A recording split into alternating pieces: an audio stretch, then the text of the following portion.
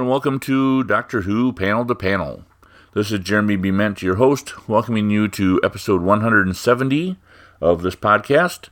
Thank you for joining me today, and here is what we have in store. It's a jam-packed episode, as you're about to find out.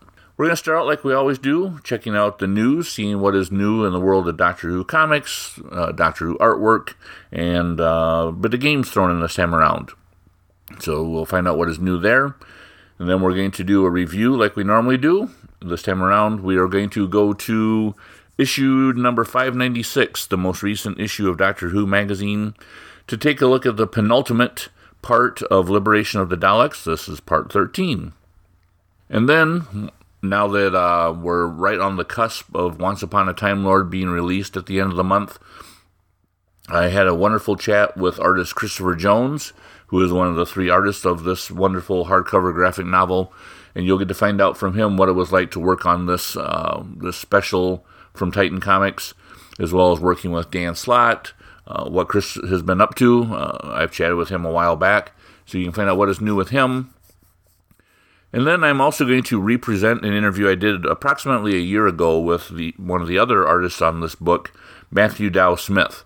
Matthew, when this book was first announced as just a special, a Doctor Who special from Titan Comics, he joined me to chat about working on this book, and back when he was it was still fresh for him, and I figured instead of chatting with him again and kind of rehashing the same stuff, I would just represent this interview from back in episode 144 with Matthew Dow Smith, so you can find out from his perspective what it was like to work upon Once Upon a Time Lord.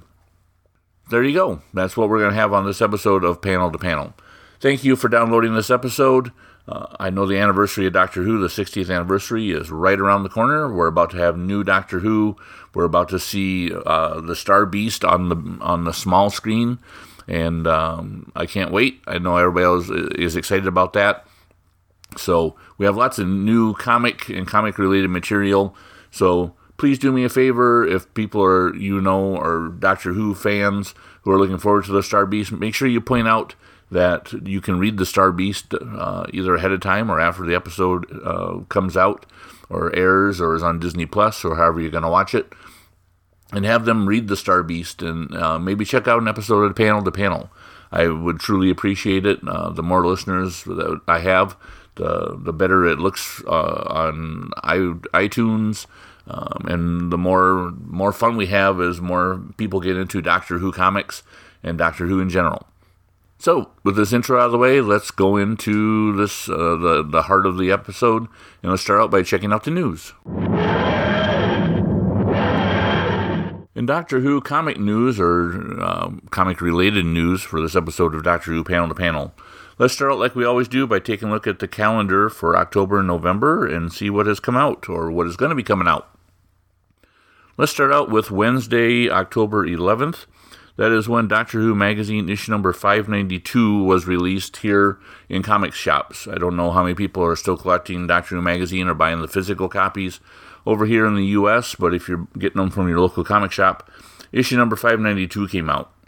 I have discovered, in case people that shop at comic shops don't go to Barnes & Noble, but Barnes & Noble is actually only about a month behind on Doctor Who magazine. We get ours here about a month after they're released in the UK, so if you are buying physical copies here in the States, just go to Barnes & Noble and get them. You'll get them a lot quicker.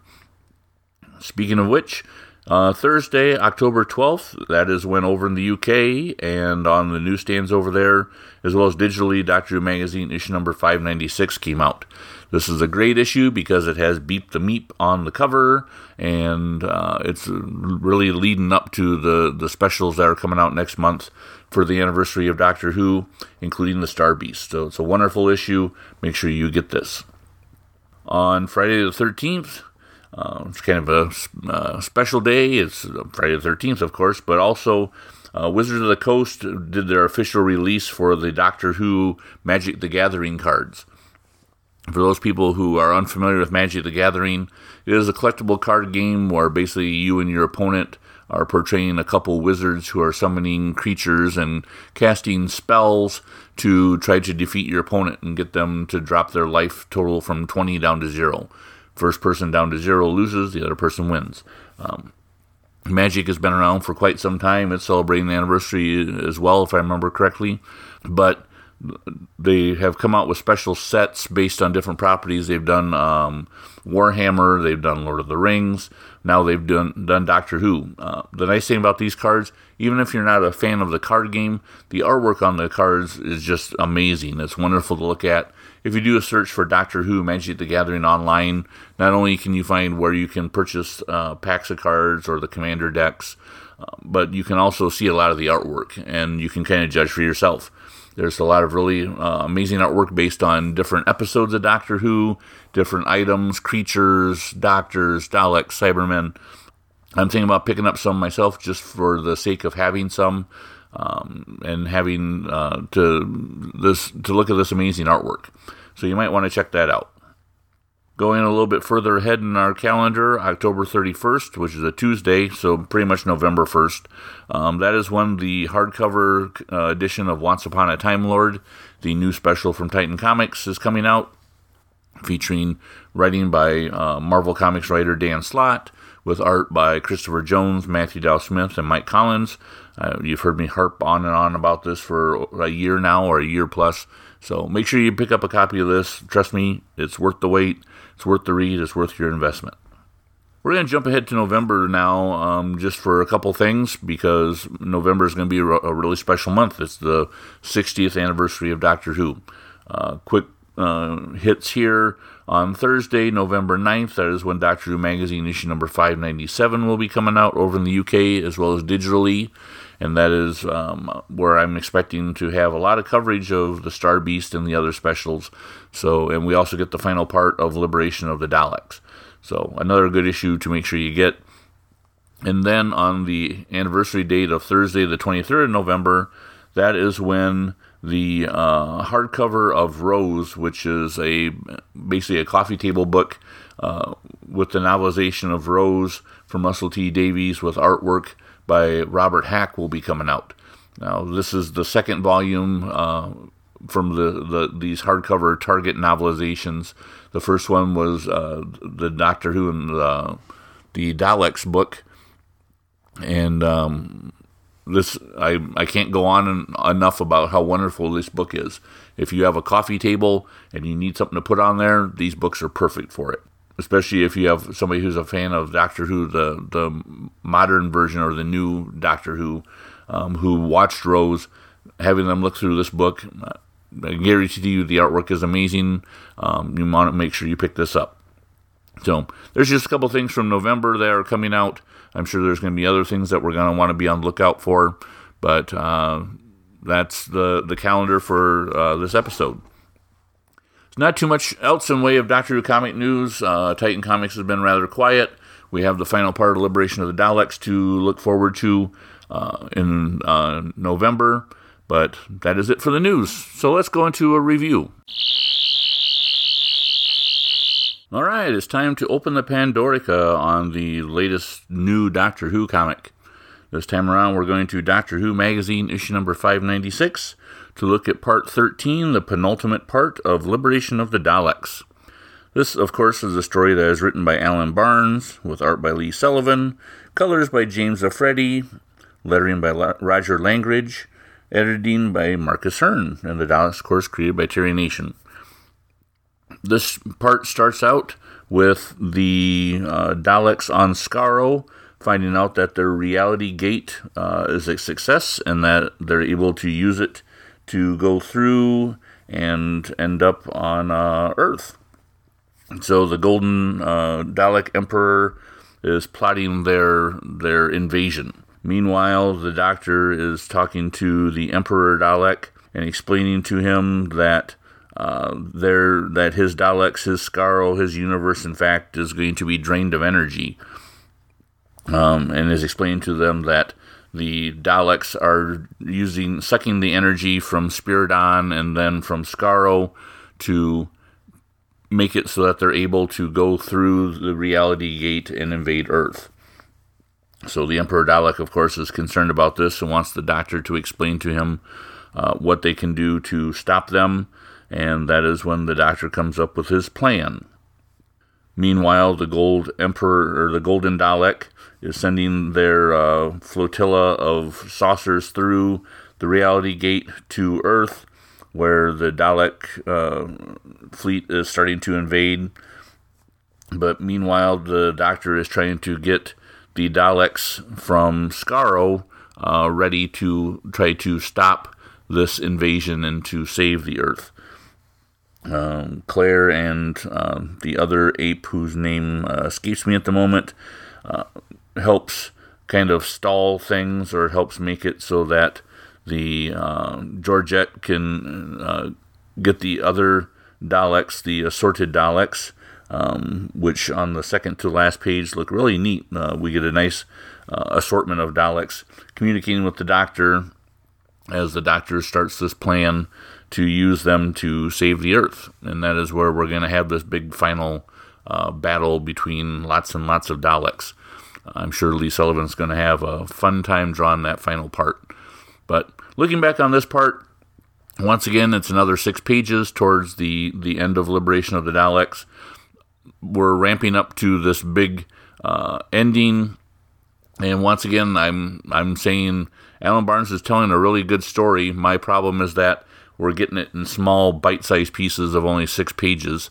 And I think once the collected edition, the graphic novel, or the bookazine that comes out of Liberation of the Daleks, if you sit down and read it all in one big story, it's going to be a wonderful story. But as far as piece by piece, to me, it feels like I lose a little bit every time I read it, or I get another part added on. I seem to have to go back and backtrack and read the previous issue or two to kind of lead up to it. Lee Sullivan's artwork, as good as it always is, it's always a treat to see him draw Daleks. In fact, there was a couple Daleks that he drew in here that reminded me of 1960s Daleks from way back in the day, with just that style, that look of classic illustrated comic strip Daleks. But his artwork is great, and don't get me wrong, I'm not trying to diminish the story. I think the story's been a lot of fun. Having Daleks in a Doctor Who comic strip is always a good thing. But I just feel like this story, once it's all said and done, going back through and reading this all in one fell swoop is going to be a lot better and make the story make more sense, at least to me, than it has been reading in bite-sized issues. So I give it 1.5 thumbs up. I can't wait to see how this ends, and I think everybody like me is curious to see what's going to be coming next in Doctor Who Magazine in a couple issues' time. So there you go. There's my review of Part 13 of Liberation of the Daleks. Exterminate! Christopher Jones, it is a pleasure to have you back on Doctor Who Panel to Panel. How are you doing today, sir? I'm doing great. Thank you very much for having me back. Oh, of course. You have this big project that is coming up. That's coming out in about a month's time as we record this. It's called Once Upon a Time Lord. It is I've kind of lost as to what to call it. It's a special / annual / hardcover graphic novel, but you are one of the contributing artists, and I definitely wanted to chat with you about this project. First of all, how did you get? I know you're no stranger to Titan Comics or to Doctor Who Comics. How did you get involved doing this project? Well, I had the good fortune of having previously done some Doctor Who comics for Titan, both covers and the 2 miniseries I had done with the 3rd and 7th Doctors, respectively. Uh-huh. I had been a fan of Dan Slott's for a long time and had wanted to chat with him. And I think I was at New York Comic Con one year. I'm in Artist Alley. I'm leaving the show floor. It's after hours, so people are beginning to thin out. And I see Dan sitting at a table just looking at stuff on his phone. I think he was also just kind of waiting for people to clear out before trying to exit the building. Uh-huh. And I went up to him and I said, excuse me, Mr. Slott, I am a fan of your work. I don't know if you would know who I am. My name is Christopher Jones. And he says, oh, of course, you've drawn Doctor Who. I know who you are. immediately bonded over our mutual love of Doctor Who. Uh-huh. And we chatted online a few times and had met in person a couple times. Went out to dinner on at least one occasion, and he would tell me stories of his ambitions to write for Doctor Who and some ideas he had for stories. And we often would kind of talk about it in the context of, oh, it would be fun to work on that together. Sure. And the thing that was stopping him for the longest time, of course, is that he has this full slate of writing for Marvel. He occasionally will change title, but he always seems to be busy at Marvel, and Yeah. he's under an exclusive with them. And so, for the longest time, it was not possible for him to just go write a Doctor Who story for a different publisher. Mm-hmm. And finally, he on his most recent contract renegotiation managed to get them to put an exception in there where he could go write a Doctor Who story, or I guess a series of specials over a span of time, but basically a Doctor Who exemption. Uh-huh. And so he asked for me, and thanks to the fact that I had this history with Titan, I don't think that was a hard sell. Yeah. Originally, I was going to draw the whole story, and then scheduling made that not a possibility. Okay. I used to draw comics full time, and these days it's more of a sideline. And my day job is doing storyboards at Warner Brothers Animation. Sure. Which is all great and wonderful, but it makes it a little harder to schedule significant chunks of time to do comics. Mm-hmm. And so I wanted to stay involved. Dan and Titan both wanted to keep me involved. And thankfully, the story he had written was structured in such a way that there was sort of a framing device, and then these vignettes in the story of things of adventures that Martha is telling about that the Doctor had on his own. Yeah. Heard of and is telling stories of. And so it worked very neatly to be able to have me draw the framing device, and then Matthew Dow Smith, who has drawn his share of Doctor Who as well, Mm-hmm. drew those stories that Martha tells. And then we have a ninth Doctor story in the book, but that's drawn by Mike Collins as well. And it's all written by Dan, and it's all marvelous. And we're really anxious for the fans to finally get a chance to read it all.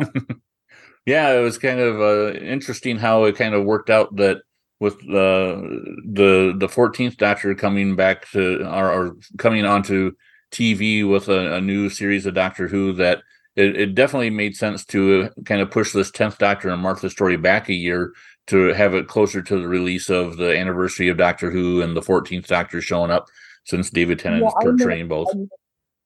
I'm not privy to all the conversations that were had around choosing to push it back, but I think at least a big part of it was once they knew that David Tennant was coming back for the 60th anniversary, and there was obviously going to be a lot of media buzz around that. They thought, Yeah. it would probably be better for the success of the book to hold it back and have it come out in the context of the build up to the 60th, Mm-hmm. rather than a random 10th Doctor story that comes out a year before that. Sure. So Dan was the one who kind of picked you to do the artwork. When you received the script for the story, was it something that you were already kind of familiar with it? Was it one of the ideas that Dan had kind of told you beforehand? This is the kind of story that I like to do.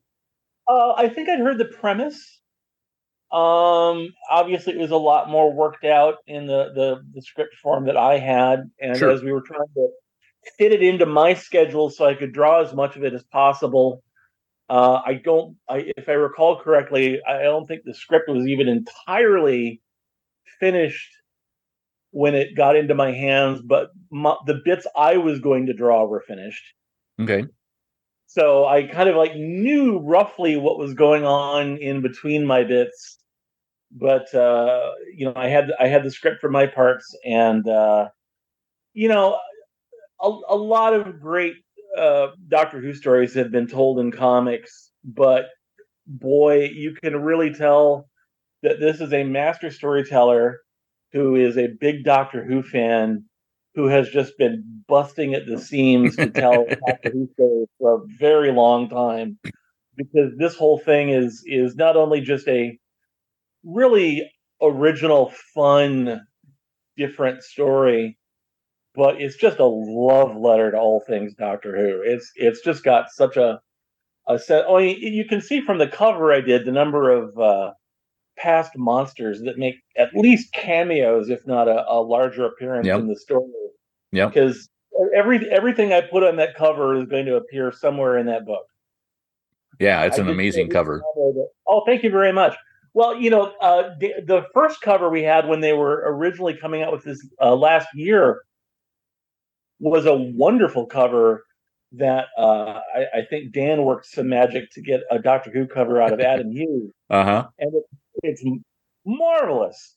But I have to confess that while I wasn't going to complain about having a beautiful Adam Hughes cover on a comic I drew, it's always a little bit of a pet peeve for me when I draw a story and don't get to do the cover, just because it's always annoying for me to be at conventions and have a book sitting on my table and tell somebody, "Oh yeah, I did this." All right, well, not the cover that you're looking at as I say this, but if you open it up, that's my stuff inside. It's just sure. I'd rather be able to just say, "Here, I drew this." But like I said, I wasn't going to complain about the Adam Hughes cover. But then when they decided to push the book back and resolicit it for this season, I think they decided that they needed a fresh piece of art to generate some buzz again, so that it wasn't people going, didn't we see a solicitation for this last year? So they asked me to do a new cover for it. So now basically we have two variants. We've got my cover and the Adam Hughes cover, which is brand company to be in, let me tell you.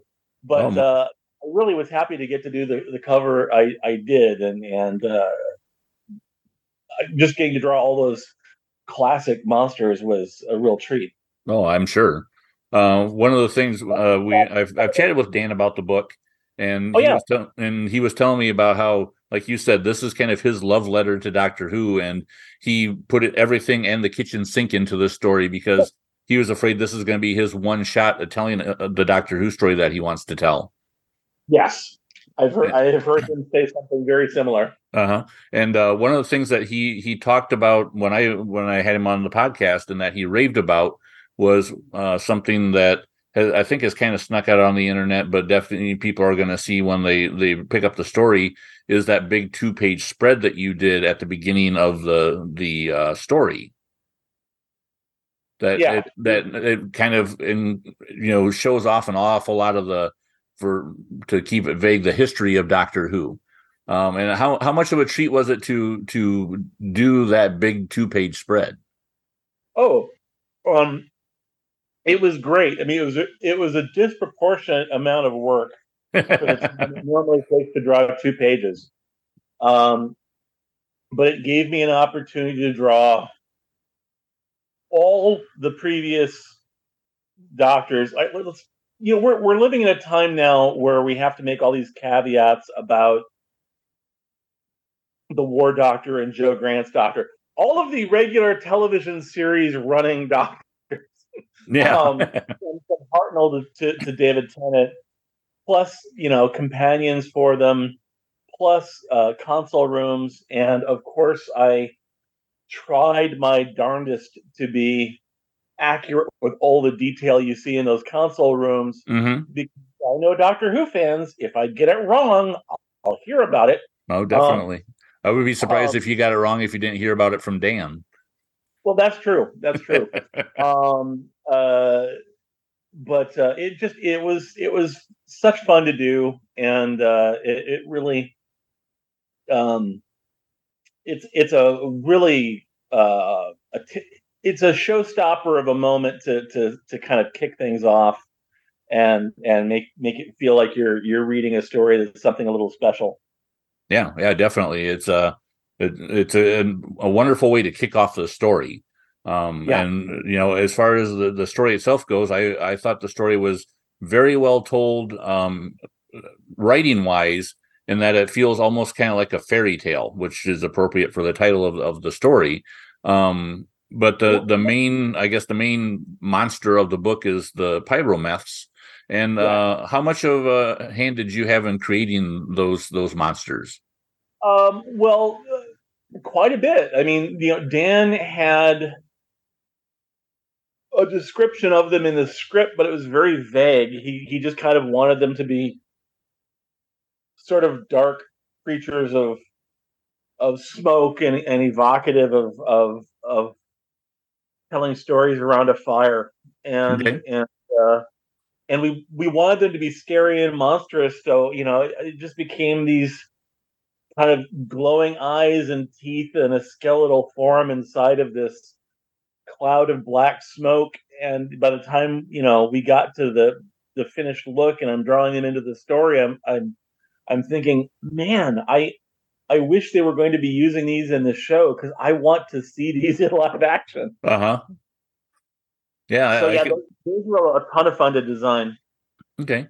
Yeah, the like talking the craft of drawing comics, the seeing your artwork in a comic book, I always think of nice, clean, crisp lines, and the design of these monsters is definitely not the kind of style of art I'm used to seeing from you. I was going to ask, craft wise, like as far as drawing them, how was the illustration done for them?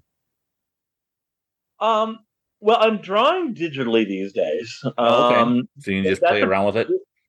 yeah. That's a transition I made partly for speed and partly because I hit a phase in my comic art career where I was needing to deliver artwork. I mean, it was all being delivered digitally to the publisher anyway. Back Uh-huh. when I was still physically drawing on paper, the Yeah. final step would be to scan the art, clean it up, and then send the digital file in. And then the physical art never left my studio. Uh-huh. Um, but it was getting to the point where they were increasingly asking for things like elements on separate layers, or Okay. things that I was having to do more and more of the work digitally anyway. And so I eventually got to the point of just, why don't I save myself a lot of time and eye strain and just do this all 100% digital?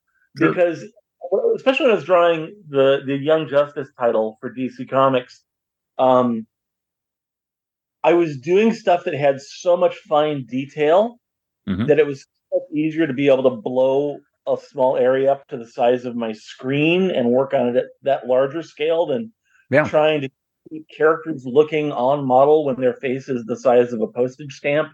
Hmm. Um, the big thing on that book was there were these holographic displays used everywhere, and you'd want those to be slightly transparent. So the way you do that is you create the display, whether it be a line drawing that I would do, by hand, or whether it would be a computer graphic I would create in Illustrator or something.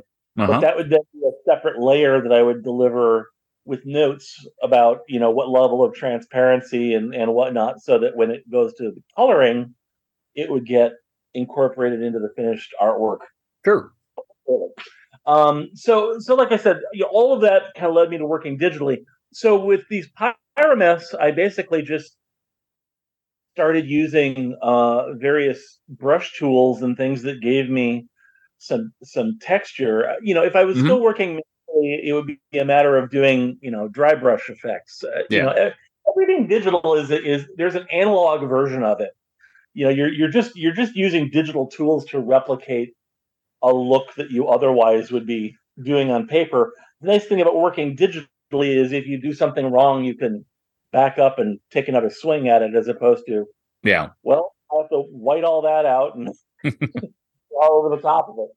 I'm sure Um, it makes it a lot easier too when you're trying to do something like you said, using like a dry brush technique or something a bit more creative as opposed to just straight pencils and inks. That you have a lot more tools to work with, and you have a lot more liberty to experiment and try things and not waste so much time and effort. You can, like you said, you can come try something. If it doesn't work, you can just wipe it out and start fresh again.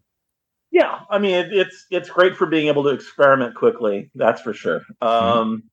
But yeah, I mean I think I always naturally had a fairly, you described my style as being, fairly clean and sharp lines. Mhm. And the fact that I've spent so much of my career working on things based on animation properties definitely pushed me further in that direction. Yeah. And then I come to work on something like Doctor Who, where I'm drawing in a much more photorealistic style and basing what I'm doing a lot more on photo reference and things to try to really be true as I can to the likenesses of the actors and the look of the show. Mhm. But certainly some of the style, that has developed carries over. And it's fun, with something like the Pyromass, where you really want them to be these kind of you want them to be a very jarring presence on the page. They're supposed to be something that isn't just that's a strange looking creature. It's more about, what the hell is that? Yeah. Yeah. Um, Definitely. so definitely, you pull out all the stops to, like, whether it's drawing style or their basic design or just, how you're treating them in compositions to try to get them to pop and to Yeah. get them to be as jarring and impactful as you can. Yeah. That makes total sense. Um, Speaking of the craft of drawing comics and artwork, like those people who know you and like you said, you've been working primarily doing storyboarding for Warner Brothers Animation, and that is kind of your full time job. Um, Yeah. how tough is it to switch over your art style from being used to drawing like an animation style, like a Young Justice, to doing something like Doctor Who?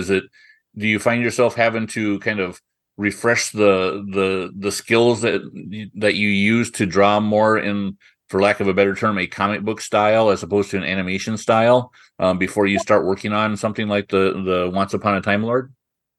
I'm used to jumping around between different drawing styles because even when I was drawing comic books almost all the time, um, I would go back and forth between something based on an animation property like Young Justice or another series I did, The Batman Strikes, or Justice League Unlimited.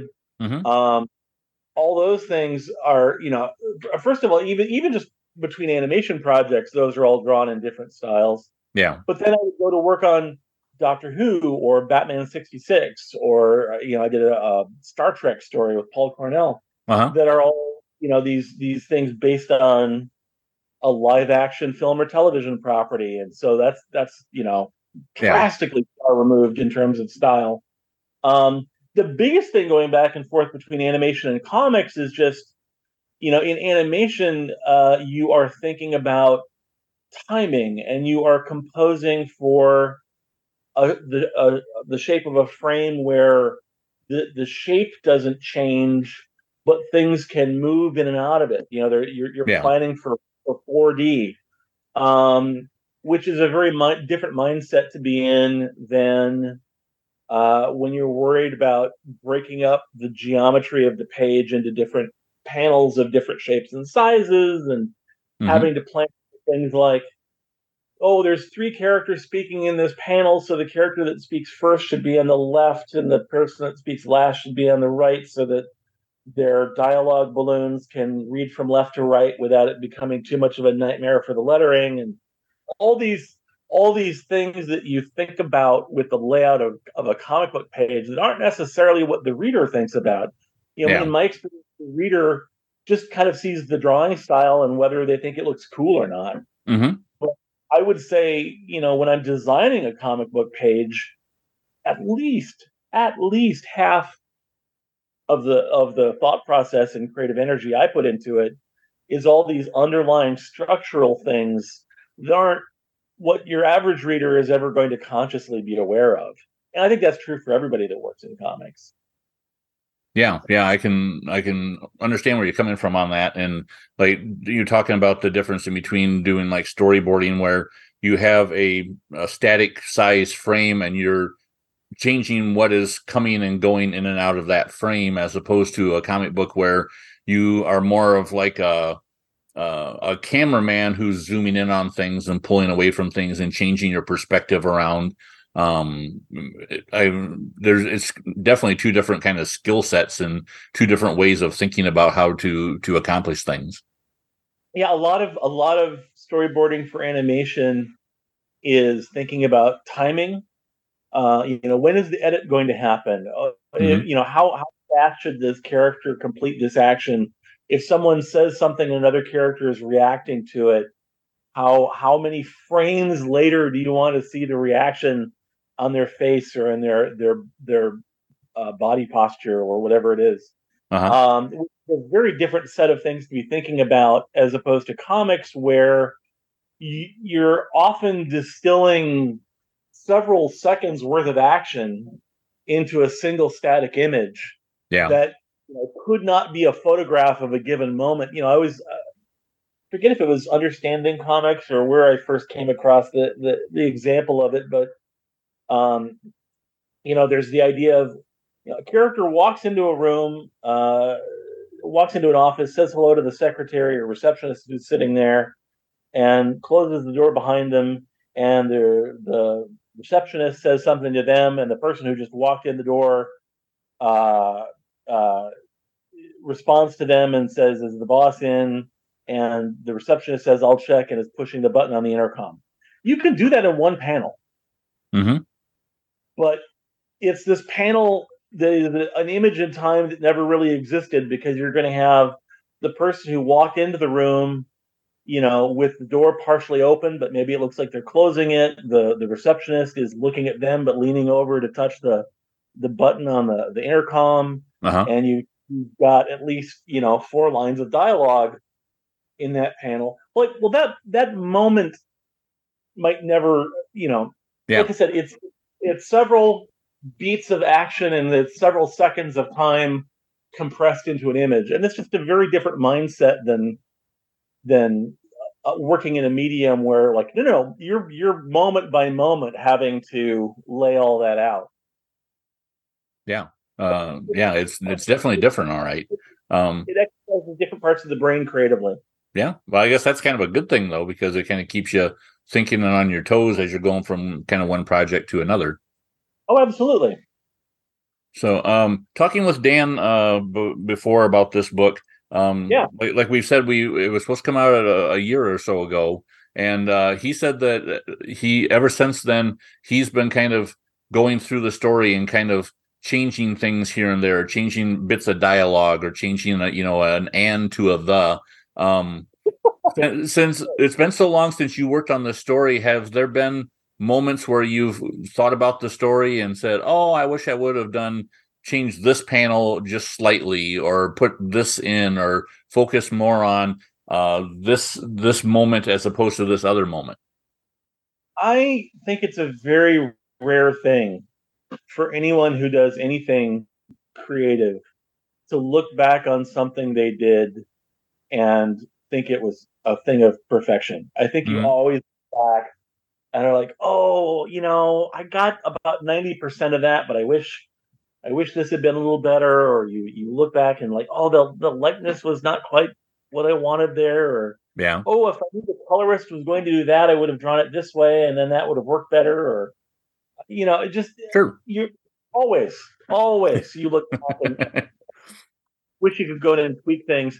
And I guess, Dan has, for better or worse, had the opportunity where he actually could go in and make some of those changes because of the long wait time and the fact that it's just, he wasn't asking anyone to redraw anything. He's just, fiddling with the text. And I guess, they had to maybe re-letter some of it, but I guess that's a relatively minor investment. Yeah, exactly. That's But, something kind of a quick, easy fix. but then it comes out, and unless you're Neil Adams doing reprints, once it's in, it kind of is what it is, and you don't go back and keep making changes to it. Yeah. I know it's been a while since you probably thought about this story, but thinking back on the story and your role in it, telling kind of the bookends and some little vignettes kind of in between the stories that take place. Is there any particular moment that when you got done drawing it, you're kind of like, this is exactly what as close to perfection, capturing what I wanted to do in this particular part of the story? Um, oh boy, well, I look back on it with such a combination of thoughts. I mean, there's parts that it frustrates me that I didn't get to draw.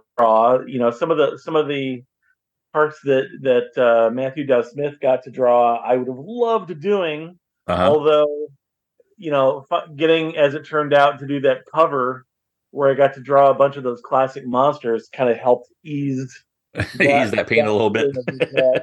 Oh, cool! I got to draw the mummies from Pyramids of Mars, but I didn't have to draw them for page after page. Uh-huh. I got it out of my system and moved on. Um, but well, I mean, that opening double page spread with all the doctors and all the TARDIS interiors, Mm-hmm. I'm pretty proud of, and I think is going to be a fan favorite. I think I can guarantee that one. Yeah, well, thank you. There's a couple moments with Martha that just some dramatic standoff moments that, like, oh, that came out really well. I like that. Mm-hmm. Great getting to draw David Tennant's Doctor. The problem with loving these characters so much is you hold yourself to a higher standard of, there is an exact look on their face that I want to capture, and I know it because I've seen it. Uh-huh. And so you're like, oh, I got 98% there, but I didn't quite get 100% of it. So yeah, I don't know. It was a real delight to work on this. There's parts of it I'm very fond of, but yeah, I mean, there's no piece of it that I look on as like, that's a little tiny diamond of perfection there. It's like, no, there's Gotcha. always something to go back and Sure. make a little better. Well, we keep talking about that big 2-page spread that everybody's going to love and drool over, and you've done a third Doctor story, and you've done a seventh Doctor story, and now you've done a 10th Doctor and Martha story, or at least part of it. Drawing the previous Doctors, did that happen to kind of whet your appetite and be like, oh, I wish I could do a story with this particular Doctor, especially being a longtime Doctor Who fan that you are? Oh, absolutely. I mean, if given the opportunity and if time wasn't a factor, I'd love to do a story with every Doctor. Uh-huh. I got to without getting too much into spoiler territory, I got to draw a little bit of Patrick Troughton in my third Doctor miniseries, but I'd love to do a proper second Doctor story. Yeah, that would be awesome. My formative Doctor Who watching years were Tom Baker. Mm-hmm. So it would be great to do something during his era. I love modern Doctor Who. I'd love to do a story with Peter Capaldi, especially. But yeah, I mean, any of it would be great. The thing that was fun for me, especially with the two miniseries that I've done, Paul Cornell's script for the 5-issue third Doctor series that we did, nicely structured in a way that the first issue really feels like it could have been a lost episode of the TV show. Yeah, I totally agree. The Doctor goes out to where something weird is happening in a little small village in the English countryside, and UNIT has set up a temporary headquarters there. and a very small group of aliens appears, and the Doctor deals with it, and it returns to unit headquarters. Like, oh, it's compact. It feels like something they could have gone and filmed. It's great. And by the time you get to issue 5, it has gone to crazy town. You're like, never in a million years could they have done something like this on the TV show. And similarly, when I did my Seventh Doctor miniseries, my big feeling with the Seventh Doctor is I like a lot of the ideas that they were doing during that era. I love the combination of Sylvester McCoy's Seventh Doctor and Sophie Aldred as Ace. But I really feel like during that era, you were feeling the crunch of the limited budget. And so my aim with that story was to make everything feel as big and epic as I could to give the story a sense of scale that they never really could achieve during that era of the show. Sure. And so I think that's the great thing with comics, is being able to take these eras of the TV show and do something that hopefully feels true to the spirit of them, but maybe delivers it in a style or maybe has elements in the story that you just couldn't have done in a TV production of that era. Yeah, I see. I agree with you. Although I remember when I first talked to Dan Slott, we got into almost a debate about this fact, because he feels like if you're telling a Third Doctor and unit story, for example, in a comic book form, you should make the story feel in such a way like you're watching a proper Third Doctor television episode with the smaller scale and stuff. The example I gave to him is, I'm a big fan of the Sixth Doctor comic story Voyager, which has so huge, grandiose, universe encompassing scenes and stories and stuff that there's no way you could tell this in a TV series, especially a Doctor Who in the 80s. But to me, it is an amazing. It showcases why doing a Doctor Who story in comics is special in a different sort of way compared to seeing Doctor Who on TV. Whereas Dan is kind of the exact opposite of that. I would love to see you and him come up with a story that kind of fits the bill on both parts. Well, if ever I was lucky enough to get to do like a Third Doctor story with Dan, I'll have to have a conversation with him about, do you want me to deliberately work with the colorist to make this look like a bad CSO green? That would be fun, like deliberately replicating substandard special effects in comic book art. Yeah. You have to tone everything down. So this shot with the army of Daleks, Dan, so I figure like the 5 in front are going to be real, and then these are going to be like cardboard cutouts. And they're all just got that same pose, that same look. Yeah.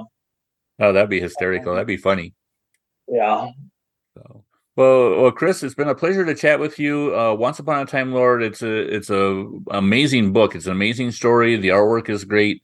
It's something that I think should be on any Doctor Who fan's bookshelf. It's a story that, like you said, or like we've said, Dan threw everything in the kitchen sink into the story. You and Matthew Dow Smith and Mike Collins drew your hearts out on this. It's an amazing book. Well worth the investment to get it.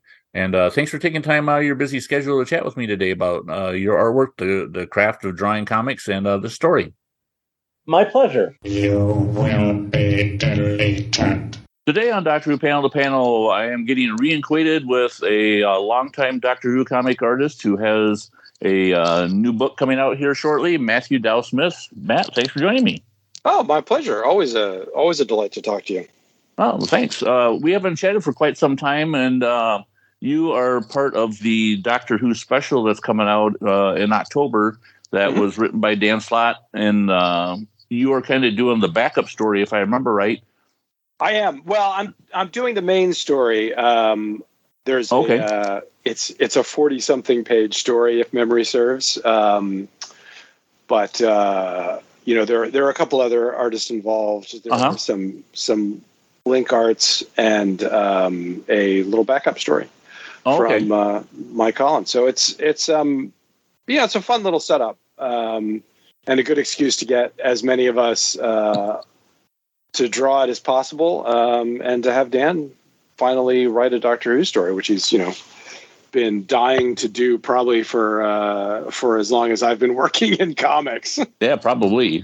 So how did you get involved in this? Was this just Titan Comics contacting you saying, would you be interested, or? No, I just, I followed Dan. I followed Dan on Twitter for several years now, and we've met a couple times at conventions and chatted. We're both very public Doctor Who nerds, and I told my agent, I think like on a Monday, and I was wrapping up a project with Mark Miller for Netflix, his Jupiter's Legacy comics, and I said to my agent, I was like, okay, I've got my other projects that I'm doing myself that I'm writing and drawing, and I want to really focus on that.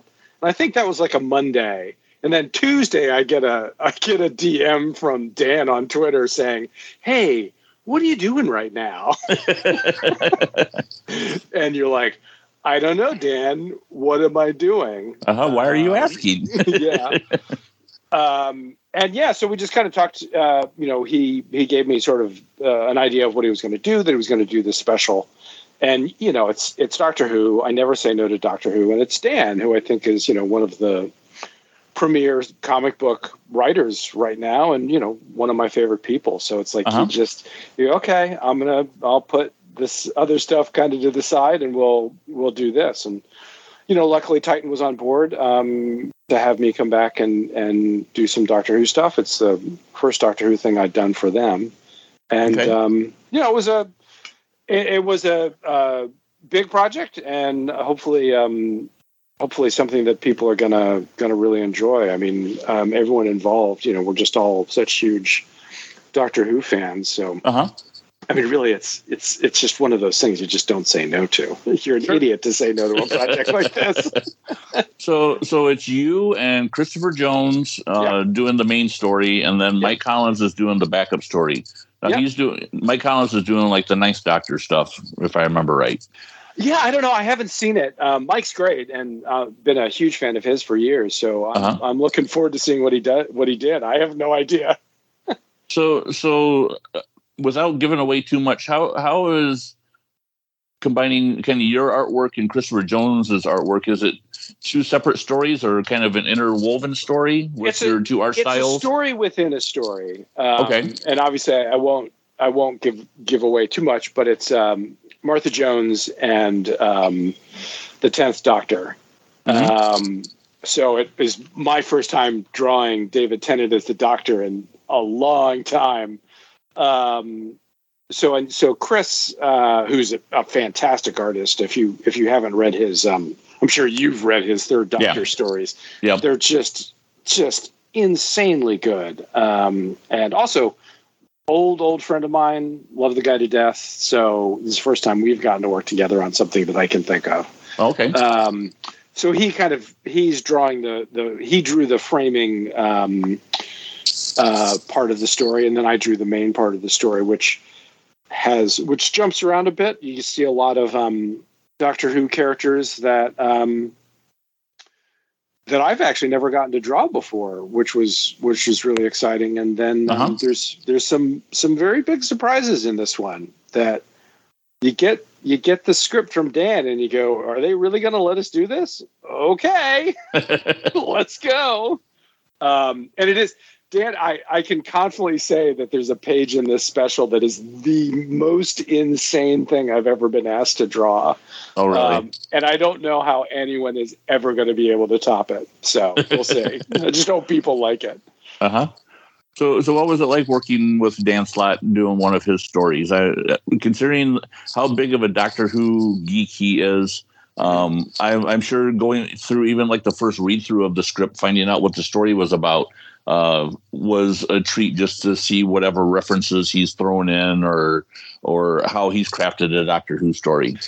Yeah, it's interesting. I mean, as a fan, I get very excited and very protective because I get to read the story before anybody else does, which is great. But also as as someone who writes as well, it's like a master class in how you write a comic book story and how you compress information and how you expand information. I mean, Dan, really, there's a reason why Dan's one of the biggest writers out there. And so it really was kind of fascinating from a technical standpoint, which would probably be boring to most people, but I just, poring over the script going, oh, and it's, he, as someone who's written a few Doctor Who stories of my own, the voices of the Doctors, when you're writing them, I think people sort of fall into a couple of cliches. There are easy ways to kind of make it sound like David Tennant's Doctor or Matt Smith's Doctor. Kind of catchphrases or just the way he speaks. I've fallen into a few of the cliches myself, but I Dan just nailed it. I saw some of the lettered pages, and it's just, it's absolutely spot on Doctor Who dialogue. I mean, it's just stunning to me because I know how hard that is. Uh-huh. It's not as easy as you think. And Dan, whether it's his gifts as a writer or the fact that he's just such an insanely huge Doctor Who fan, he nails it. I mean, I think it's probably, I've been lucky in all the Doctor Who stuff that I've done. I've been working with, huge fans of the show. And I mean, I think that's one of the fun things about the comics is that it attracts people like Dan and me who, we're all busy doing our other things and usually swamped in other projects. And, you say Doctor Who and we basically turn into, 14-year-old kids. And, we just start giggling at our desks. Yeah. So, there are worse ways to make a living. Oh, definitely. So like you said, it's been quite some time since you've drawn a Doctor Who comic. Yeah. What was it like going back and doing it again? From what I remember, the last time you did something for Doctor Who, wasn't it like for the Prisoners of Time? Yeah, it was the Matt Smith Doctor issue of Prisoner of Time. And was that about the time? I'm trying to remember back to when we chatted before because I still remember your art style kind of changed. And wasn't that you going from like traditional pencil doing stuff to doing stuff digitally? Yeah, that was one of the first projects I did digitally. It was actually kind of the first time I was able to draw Doctor Who the way I wanted it to look. I wanted it to look more realistic and less cartoony. I wanted it to look as close to the show as possible. So that of all those Doctor Who comics I had done at IDW, that's the one that I still really like because that was really kind of like, this is what I always wanted it to look like. But I just couldn't do that on paper. I remember reading the Prisoners of Time series, and when I saw that issue that you had done, seeing how it was still, you could identify that it was your art, but it was a definite shift. And a shift, I thought, for the better. I thought it was a really nice, well-rendered, more kind of a grittier style. Yeah, and I think that's the thing about approaching it this time was it was a little weird coming back. My style has shifted as I've gotten more comfortable working digitally, and I've started doing all these comics on my own that I write and draw in color myself. So my art has continued to sort of evolve as frankly as there are less people saying that looks terrible, don't do that. I can just do whatever I want. So when I came back to do this one, I set out to just draw it the way I would draw any of my own books. And, it may not be necessarily what people expect. It's, maybe a little more, a little scratchier. One part Sean Phillips, one part Bill Sienkiewicz, a little bit of Mike Mignola in there. That's, these are the people. These are the people I really look up to artistically. So it's a different look again. It's similar to the Prisoners of Time, but I thought that was going to be kind of a sticking point. I've had experiences doing other licensed projects where like this is really really great, but we don't like it. Can you redraw this entire book? Which I've done. only a couple times, thankfully. But they all really seemed to like it, and let me do it the way I would do any of my other projects. And I think that's that's a really great thing. I mean, I think we all, as creators, kind of get in our own heads about, this is my artistic vision and all that sort of stuff. But at the end of the day, people have to read this and people have to enjoy it. So there is a balance between like the weird stuff in my brain and the book. The people have to be able to read and enjoy the book. And they gave me a lot of freedom to kind of do it the way I wanted. And I enjoyed kind of coming back and working with a writer I'd never worked with before, and such a good one. And it pushes you to do different things. And, again, I don't want to give anything away, but I got to draw something. I got to draw Doctor Who characters that I never thought in a million years I'd get to draw. So, well, that's good. I'm sure it's always a good thing when you get a script and you get to, there's different parts or scenes or pages where you go, oh, I can't wait to draw that. Or, oh, I've never drawn this before. I mean, especially with Doctor Who, my attitude is like, if you get a script and you're reading it and there's no point at which you think, oh man, how am I going to draw this? Then they haven't written a good script. I would say there's probably a point on almost every page where I went, I have no idea how I'm going to draw this. I'm just going to have to figure this out.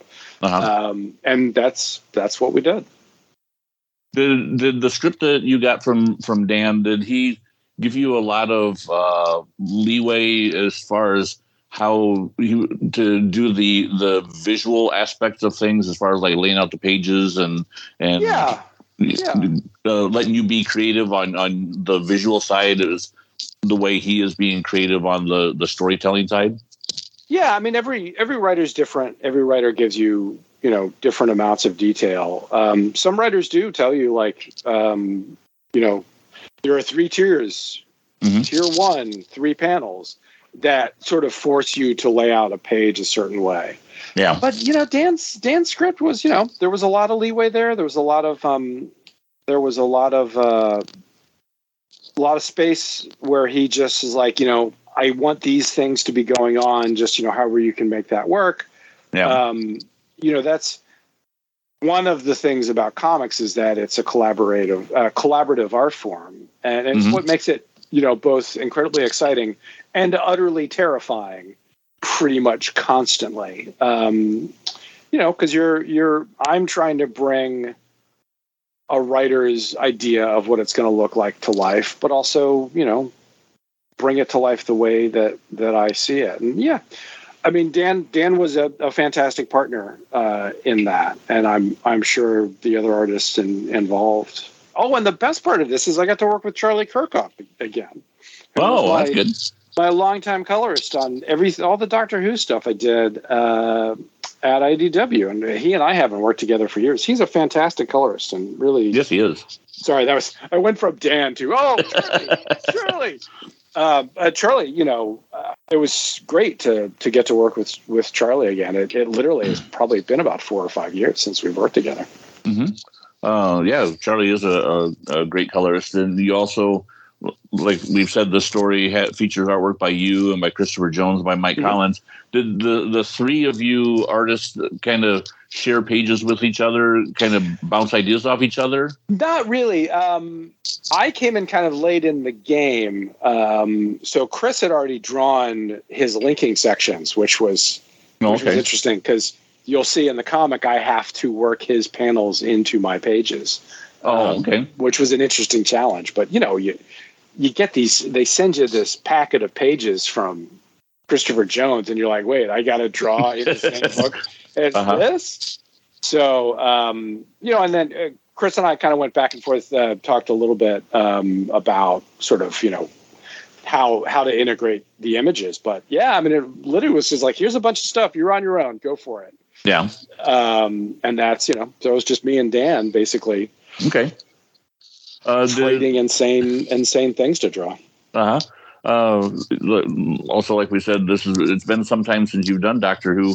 Have you always had the since you got done doing the Doctor Who stuff for IDW until now, have you had the urge to do more Doctor Who in that interim, or has, now that you've done this this special, are you like eager to do more Doctor Who? I mean, it's funny. I will do Doctor Who. Like I said, it's one of those few things that I'll you ask me to do a Doctor Who thing, whether as a writer or as an artist, and I'll do it because I love Doctor Who. I've been a Doctor Who fan since I was 6 years old. Mm-hmm. But also sort of at the same time, I got to do it, I think, for 3.5, 4 years off and on. Where I was doing at least a story arc or two every year. And there is a point where you just have to say, I had my shot at it. I did these stories. These are now part of sort of Doctor Who fandom. Time to step aside and let other people have their fun with it. But at the same time, you're like, no, it's mine. Go away. Let me do it. These are my toys. These are my toys. So it's a weird thing because Doctor Who is such a part of my life, both as a creator and as a fan. And it's such a huge influence that, we are very possessive of Doctor Who in a way that we aren't necessarily about most other comic book properties. Mm-hmm. Maybe your Supermans or your X-Men or your Wolverines, things like that, where, people are very, very possessive of those characters. But, most people don't feel that way about Ambush Bug. No one even remembers Ambush Bug. I'm weird and very possessive about Ambush Bug because I grew up on Ambush Bug too, but that's another story. Yeah. But so it is kind of like it is a complicated thing. I got to do a lot of Doctor Who. I got to write some Doctor Who stuff. I got to write Doctor Who comics, for the BBC that were in the box set for the 50th anniversary and a few other things. And, never in a million years would have ever thought that I would get to do that. So I got to do a bunch of Doctor Who stuff. And then there are all the other people who are dying to do it. And you do at a certain point just have to say, okay, it is time for other people. It is time for other people to do it. But when the other people are like Dan Slott, you just, you gotta go. But there and not only that, but you get to go from being the creator to the spectator or the, I can't wait to enjoy this as a reader. Yeah. And, let's be honest, some of the stuff that Rachel and Jody, and there are some absolutely amazing people that Titan has brought in to do these comics, and the Paul Cornell, Chris Jones comics. I mean, those are comics that would not happen if I had the power to just, do Doctor Who forever. I mean, there's some really great stuff. Titan's done a really great job with the license, and I hope they continue to do more. And, I hope that there will be more specials like this Dan Slott thing. I mean, we got an Adam Hughes cover. Mm-hmm. And I have never had an Adam Hughes cover on anything I've been doing in comics, and I've been doing comics for 30 years. Yeah. They sent that to me, and I'm just like, wait, this is a joke, right? This isn't really happening. So I will always draw Doctor Who if they'd ask me. I will always write Doctor Who when they ask me, but other people are also doing absolutely incredible work with the character. So sure. It's the time between your IDW stuff and now with the special. It's been quite a few years, and I know you've been doing a lot of stuff in between. Can you give us kind of a rundown of stuff that you have worked on and stuff that you have coming up? Well, at IDW, I went from Doctor Who to the X-Files, which I really enjoyed. I'm a big X-Files fan as well. Thank you. That in a lot of ways, it was an even better book for me than Doctor Who, because I love Doctor Who so much that nothing I ever did was good enough. So you're really, every single page you're just sweating. And the X-Files, which I really, really like, but I was never I was never as obsessed with it as, say, Doctor Who. So I was a little more relaxed with it. So that was interesting. Also a fan of the show. I'm not putting down the show at all, though we could have a whole other podcast about the revival, but that's another story. But yeah, so that was, I did that for like 4 years and got to write some of that as well. And then, good God, well, I've done so many things since then. I know you've done a lot of just creator-owned stuff. Well, when the pandemic came, there was that weird period kind of where everything shut down in comics, and none of us really knew. None of us really knew what was going to happen, and all the projects that we were on, our editors had to make a call of like, do we just sort of pause this now? Do we have them finish it? Luckily, the project I was on when the lockdown happened, they were just finish it. We'll put it out whenever. So I finished that, which was another issue of House of Whispers for Vertigo. And I think when it was finally released, it came out under the Black Label for DC.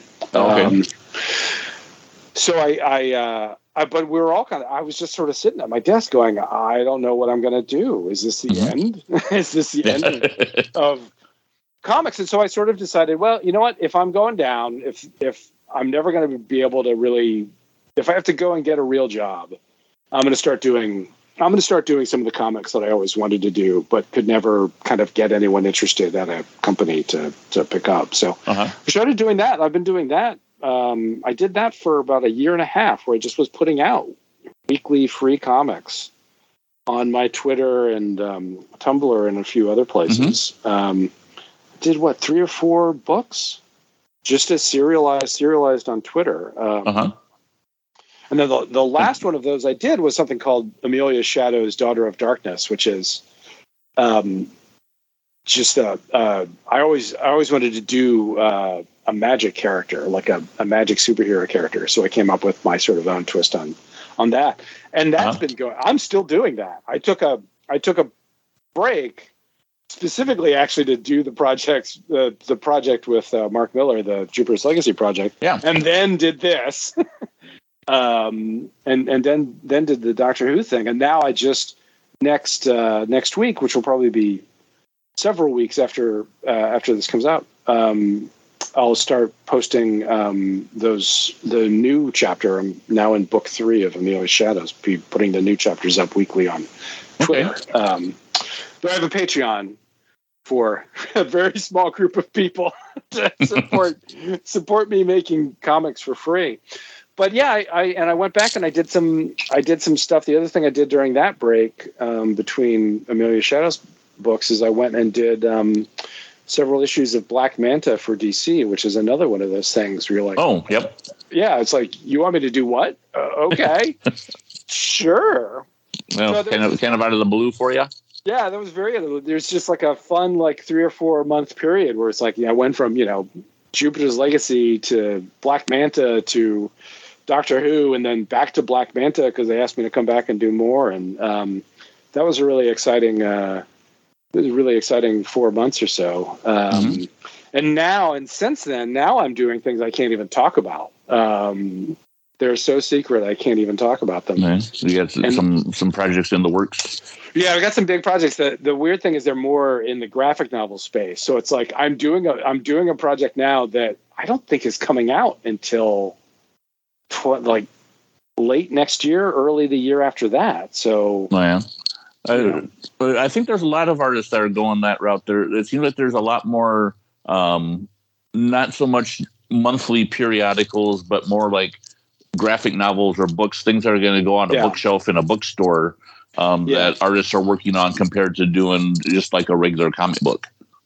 Yeah, and I can't speak to other artists or other writers, but I find the graphic novel form really interesting because you have more space to develop an idea. You're not you write a 20 or 22 page comic, or even like the Amelia chapters I do, which are only 4 pages. you're writing to the ending. So you're always writing to hit the right note at the end of the issue or the end of the chapter. And suddenly you're, writing and drawing a 200-page thing, and you're like, how do I keep the audience engaged? For that long a time frame. We're 80 pages into this, and they got 120 more. So how do I structure this to keep it? It's an interesting change of pace, and as well as I do how tumultuous the comic book industry is. You have the direct market. The direct market certainly has its struggles. And bookstores have their struggles too. So it's interesting to try to sort of play in a different space and see how things land. But yeah, my next 2 or 3 projects are all graphic novels. Which is kind of, honestly, it's one of the reasons I kind of have to do something like Amelia Shadows, where it's like, you're not going to see anything else I do for a couple years. So here's just a little 4-page thing every week. Please remember that I exist. So that when these things come out, you will buy them. Well, I remember way back in the day when DC started putting out those Earth 1 hardcovers, and the Superman ones they did that Shane Davis did the artwork for. Yeah. I remember reading it, either hearing an interview or reading something, or maybe even talking to him at a convention about it. And he was talking about how being tied down to a book like that for so long, people were going to forget his name and that he was an artist, because he wasn't going to have anything on a regular basis coming out, and there was going to be a year gap between the project he was working on and this Earth 1 book. Yeah. And he almost felt like it was a detriment to him, because you're going to forget who that person, that artist is. Yeah. And it's generally a concern. We, as creators, we live or die sort of by our fan bases, which is why all of us are on Twitter when we probably should just keep our mouths shut and do our work. The audience is used to that monthly thing. Even people like me, because I haven't done a lot of monthly books. I think really I've only had 2 monthly books in my career. And, one of them was at CrossGen, and CrossGen shut down after 10 issues of my book. So it's a very short-lived monthly book. And the X-Files was the other. If you're not doing a monthly book, it's tough to sort of build up and maintain a fan base. And there's part of it, you kind of, on one hand, you kind of can't think about it. You can't worry about that sort of stuff. But it's a business, and you need your fans. You need fans who are going to follow you from project to project, so that you get to do more projects. So it's a weird little tightrope. Comics is such a weird place to try to make a living. But I think if you do stuff consistently, even someone like me, going and doing, back in the IDW days, doing two or three story arcs on Doctor Who a year, you build up a fan base, and then they hopefully follow you onto whatever the next thing it is that you're doing, so you can still have a career. Yep, definitely. It's been quite some time since you and I have chatted, and both of us are Doctor Who fans. Yes. What did you think of the Doctor Who on TV? Let's talk about just regular Doctor Who. What did you think of the Jodie Whittaker era, and what do you think about what we have coming up with her regenerating into somebody, and David Tennant coming back next year? Well, first off, let me say how annoyed I am that IDW gave up the Doctor Who license right before Capaldi, because Capaldi is basically a walking Matthew Dow Smith character. I'm so mad I never got to draw him, because that's exactly the kind of face, the kind of clothes and stuff that I love to draw. And I loved Capaldi's run. I'm always sort of amused that people didn't like Clara, because I think she's a great character. Yeah, I agree. And I think the actress is fantastic. It's complicated talking about the Jodie Chibnall years. I love Jodie. I think she's great. Okay. I haven't liked the last few series as much. I've struggled with some things about it. I love the new master, though. I thought that was really inspired. Okay. Yeah, it's tricky because this is the first period of time where I've been watching Doctor Who just as a fan, not as somebody like trying to keep track of things specifically for work. I mean, I used to have to watch Doctor Who and make note of things for stories. Yeah. So that took a little getting used to. But yeah, no, I've struggled during the Chibnall era. I would, never trash anybody making a TV show because TV shows are incredibly difficult to make, especially a TV show like this, where people have such strong ideas of what they want to see. Yeah. But yeah, I've struggled. I'm very curious to see how much of this stuff they wrap up. My understanding is they're not going to wrap up too much of it. With the Timeless Child, I think I'd read an interview where he's going to leave a lot of that just hanging for the next showrunner, who is the original showrunner. Yeah. I think they're better off just kind of leaving that. I'm almost hoping that when Russell Davies takes over, he just kind of leaves that and continues on with whatever he has planned. And if he needs that as a plot thread for something in an episode or two, it's there for him to use, but otherwise you can just kind of let it go. I think it's one of those, again, we're fans, but we watch this show going, well, that's not what I would have done. Yeah. Which is a really, really not great way to watch a TV show, if I'm being honest. I think the Timeless Child concept, I think there's a lot of stuff you could do with it that would be very interesting. Boy, did that come out of left field. Yeah. And I think there are some people in the audience who really, really hated it a lot more than I hated it. But it did come out of left field. It does create some problems. It's Doctor Who. You can fix any problem. That's one of the great things about it. It's like, well, this doesn't actually make sense.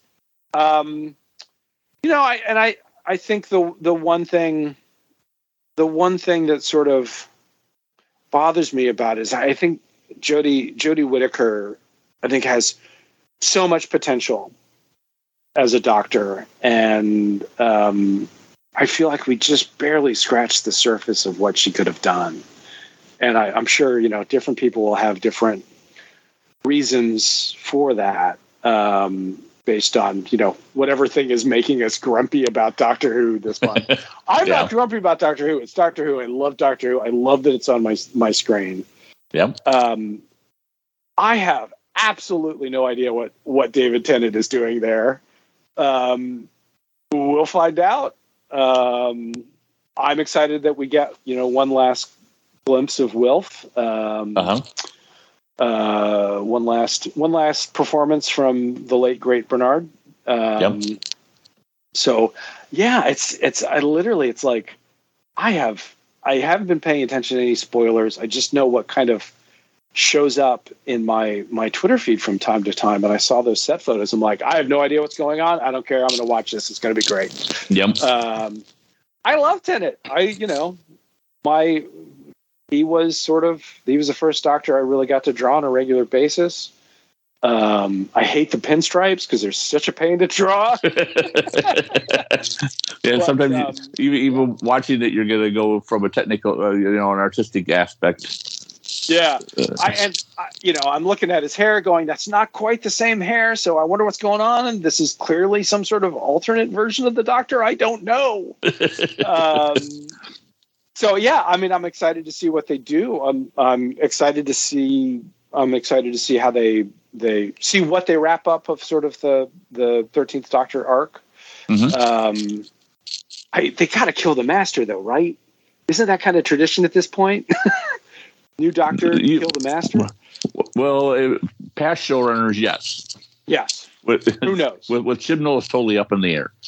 you never know. But yeah, I mean, my forecast of Doctor Who is whatever Russell's going to do, it's going to be crazy. It'll be fun. I'm genuinely looking forward to kind of where it's such a weird position to have an old showrunner come back. Yeah. To see, because his approach to the particularly the Ninth Doctor, I mean, it was very sort of kid friendly feeling. Mm-hmm. And slowly got darker and darker. It's like, well, how's he going to approach it now? And I'm very curious to see how he does that. See, I am too, especially not only that, but the amount of time that has passed in between the time he left till now, and all the stuff that he's done in between. How his outlook on Doctor Who may have changed, or his way of show running, or the stories he wants to tell might be totally, 180 degree different from what he gave us in the past. And no matter what he does, people are going to be angry about it. So yeah, there's no way around that. When you're a showrunner for Doctor Who, you're not going to please 100% of the people 100% of the time. So you just kind of have to make your choices, go with it. And like I was chatting with some other people, us as fans watching a season of Doctor Who, it might not be your cup of tea at this point in time, but a year down the road or 2 years down the road, it might be right back where you're back in your happy place. Yeah, and I think that's very true, and that's as everybody always says about the show, that's sort of the longevity of the show. It's a different show constantly. Yeah. Actually, the thing that I learned with this new iteration of Doctor Who was every time, the first few new Doctors, every time they announced a new Doctor, I'm like, oh, that's a terrible choice. That person's never going to work. And I learned after Matt Smith to just be like, okay, because they're always going to do something I find interesting. They're always going to do a great job. They announce a new Doctor, you just go, okay. We'll see what happens with this one. Instead of getting on the message boards and being like, "Oh my God, I can't believe Peter Capaldi's going to be the Doctor." Actually, Peter Capaldi was the first one where I went, "Oh yeah, that's going to work." It was like, "Yep, that's a good choice." That's not going to be a problem at all. I just hope he doesn't swear too much. But yeah, I mean that's the nature of Doctor Who. It's always different. Sometimes it's going to be so in your sort of taste zone, and sometimes it's going to be a little off. And I guess that's probably the best way for me to describe my reaction to the Chibnall years is like, there's some really good episodes. It looks fantastic. I think it's the best looking Doctor Who has ever been. And there have certainly been some episodes that I think stand up there with some of the best of New Who. Mm-hmm. But then there are also episodes where I'm like, I don't quite get this one. But it is pretty, and Jodie is great, and I think they've done a uniquely good job casting companions for this era. Yeah. I think the companions, we can quibble about sort of some of the writing of the companions, but I think the casting choices have been really good. So, I mean, who knows? It's Doctor Who. I'm going to watch it, and I'll, maybe even wear my Fourth Doctor scarf and, sit with my TARDIS keychain, watching everything between now and the beginning of the new series proper, new Doctor. Yep. No idea what it's going to be like, but we'll find out. Yep, exactly. Always along for the ride. Yeah. I mean, it's Doctor Who. I never hate Doctor Who. Yeah, exactly. There's just eras you like more than others. Uh-huh. I still am obsessed with the Sylvester McCoy era and continuously annoyed Andrew Cartmel. So good, Andrew. Uh-huh. Did such a good job. Yep. Anyways. So no, I totally agree. Cartmel's stuff was good. They were just hitting a high note when they got canceled. Unfortunately, that's the weirdest thing about doing Doctor Who comics is that now I'm friends with Andrew Cartmel, and it's like literally talking about the Cartmel master plan with Andrew Cartmel. It's like, there wasn't really necessarily like a written down plan. We just kind of had this idea. It's like, oh yeah, that's fascinating. This should be a DVD thing. Should have this on a DVD thing. I can sit here and talk to you. Yeah. But yeah, that's, once you're in the Doctor Who family, that's kind of the thing about this, is that it just, like I said, we just all love Doctor Who so much. And, we get together at conventions and things like that. And literally we just sit there talking just like any other fans. We're just nerds for all this stuff, which is fun. I love it. Yep, definitely. Well, the special that you have worked on is supposed to come out in October at some point. But I know plenty of fans, myself included, are looking forward to this coming out. And I can't wait to see what Dan Slott story has. It's a trip. It is insane.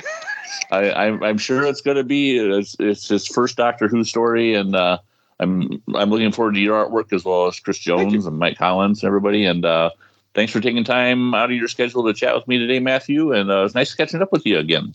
Always a pleasure, my friend. And there you have it, folks. If you are on the cusp or wavering whether or not to get yourself a copy of Once Upon a Time Lord, I think after listening to those interviews with Christopher Jones and Matthew Dow Smith, to me it's a no-brainer. You know how excited they are about this book coming out. Dan Slott, this is his love letter to Doctor Who. Make sure you go out and pre-order your copy. Let your local comic book shop know that you want them to hold you a copy or reserve a copy for you. They are the ones that are going to have the version with the wonderful Adam Hughes cover featuring the 10th Doctor and Martha. If you don't have a comic shop by you, make sure you order it from Amazon. Trust me, it's well worth it. You will hear my review of this story finally on the next episode of Doctor Who Panel to Panel.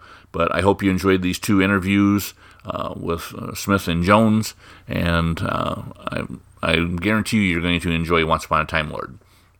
I hope as well you enjoyed this episode of Doctor Who Panel to Panel. Please do me a favor. One, do me a huge favor and let other people know about this podcast if they are fans of Doctor Who or Doctor Who comics, so that they know to listen to it. Favor number 2, please go to iTunes and leave me a positive review. That is greatly appreciated.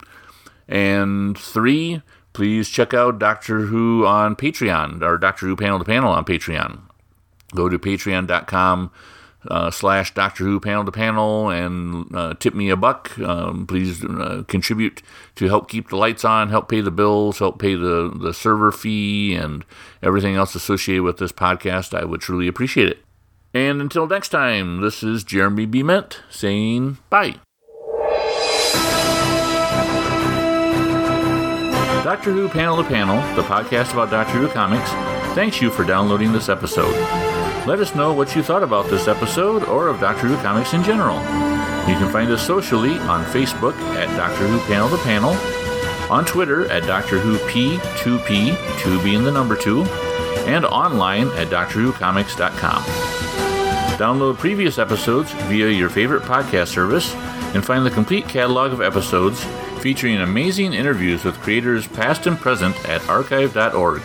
Just search for Doctor Who Panel to Panel. Thank you.